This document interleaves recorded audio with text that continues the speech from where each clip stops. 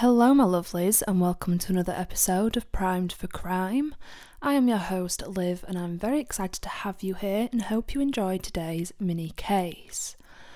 Now it's hard to keep two young people away from each other when they are in love, although when they don't live in the same town they have to find other means to keep in contact, but sometimes it may put life in danger.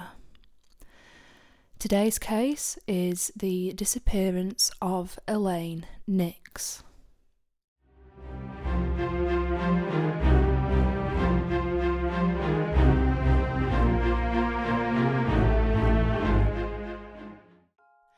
"18-year-old Elaine Nix lived in Gainesville, Georgia in 1999.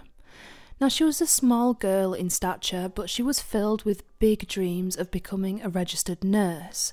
She really wanted to help people around her, and she too was surrounded by people who loved her, including her boyfriend, Billy Millwood. Now, Billy lived in Cleveland, Georgia, and it was only a 30-minute drive from Elaine's house, but for the young couple, it was just a world away.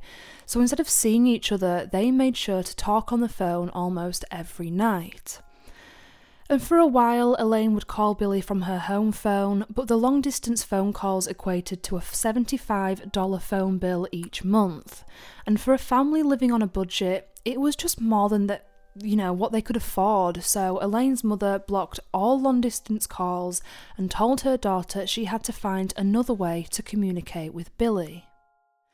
Elaine found that if she used the payphone at a nearby store called Zach's Food Rack on Chandler Road, she could call Billy for only 35 cents for as long as she wanted.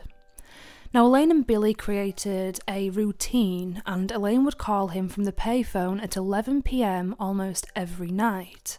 And the couple would talk for ages, maybe like an hour before Elaine would make her way home for the night. So on the night of September 20th, 1999, it kind of started out the same as any other night. Elaine and Billy had their usual hour-long conversation from the payphone, and they discussed an upcoming camping trip that they were looking forward to taking together. When the call ended, Billy assumed Elaine would go home as she usually did. However, this time, Elaine never made it home. At first, Elaine's parents, David and Becky, weren't too worried. They knew their daughter would occasionally stay the night with a friend and at her cousin's house, so they assumed that was where she was when she didn't come home. Although, when Elaine didn't show up for work at a local restaurant the next morning, her parents knew that something was very wrong. It was payday and Elaine really wanted her paycheck. So Elaine's parents made their way to Zach's Food Rack since it was the last place they knew their daughter to be. And in the parking lot they found her 1986 Toyota with the driver's window down and the key still in the ignition. Elaine had left her handbag and her cigarettes on the passenger seat, and the only item missing was her address book. Elaine herself was nowhere to be found. Elaine's mum then drove her car home. She didn't realise that the car may be a piece of evidence and it would be contaminated by driving it and removing it from the scene. Upon returning home, Elaine's parents reported her missing to the police, and in the beginning the police department wasn't too concerned about Elaine's whereabouts. They assumed that she was a runaway and that she'd be home eventually. However, they did set up roadblocks and asked drivers if they had seen her. Elaine's family didn't believe that she ran away from home, especially since she left everything behind. They gathered up friends and family and organised a search party of their own, but unfortunately they came up empty-handed. 9 days after Elaine's disappearance, on September 29th, 1999, a man cutting grass behind the Buford Industrial Park on Verona Avenue smelled a weird smell that he described as being putrid. So he went to investigate, and just inside the tree line of the woods he discovered the nude body of Elaine. Elaine's body was found 17 miles from the payphone when she was located just past the Hall County line into Gwinnett County, bringing a second police department into the investigation. Due to the high heat and humidity, Elaine's body was in an advanced stage of decomposition, and she was identified by dental records as well as her frog and butterfly tattoos.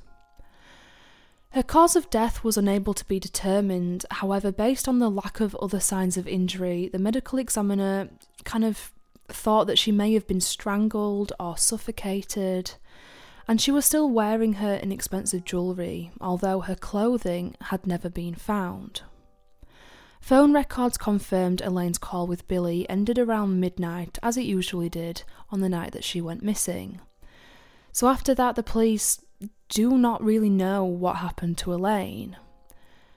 A deputy patrolling the area the same night did notice her car in the parking lot, but didn't see anything out of the ordinary, so he continued his parole, just kind of going about his business. Otherwise, there was not much evidence in Elaine's car, and the case went cold. The police still don't know who killed Elaine. Despite the case being cold, police have not given up and are still working on this case. It's always possible that they will get a break in Elaine's case. And Elaine's best friend, Jennifer, believes the suspect is somebody local to the community. She thinks the person who killed Elaine knew her personally, and Jennifer feels the killer walks among her and Elaine's family daily, and she wants the person caught, as does everybody else. Elaine's parents, David and Becky, have not given up on finding their daughter's murderer, and they have discussed allowing police to exhume their daughter's body in hopes new technology may lead to new evidence. The Nix family has found it too difficult to stay in the home they raised their daughter in since they have moved. However, they have vowed to never stop bringing awareness to Elaine's murder, and every September 29th, Elaine's family and friends reunite at her gravestone to honour her. They also want her killer to know they haven't forgotten and they are still on the hunt for him. There is a $5,000 reward for information leading to the arrest and conviction of the person who killed Elaine Nix, and if you have any information, then I'm going to put a number in the show notes. So that is the end of today's mini episode. Like I said, it's a very quick one, but to me it seems like somebody knew her routine. I think they knew that she would be there at that specific time on that day, and they took the opportunity and did something absolutely horrendous. And the fact that we still don't know is concerning, because if Jennifer's right and it is somebody in that community, they know what they did and they might even know the family. So I really do hope that in the coming years this case breaks wide open. I really hope that Elaine gets the justice that she deserves. So that's me for now. Thank you for listening to this mini episode, and if you are still craving some more true crime, then please head over to the Primed for Crime TikTok page, where I post small snippets of cases daily. More specifically at the minute, I'm doing a mini series on serial killers, which is really interesting, so be sure to go and check that out. And I will see you next Monday for the next big case. Have a good weekend, and I will see you on Monday.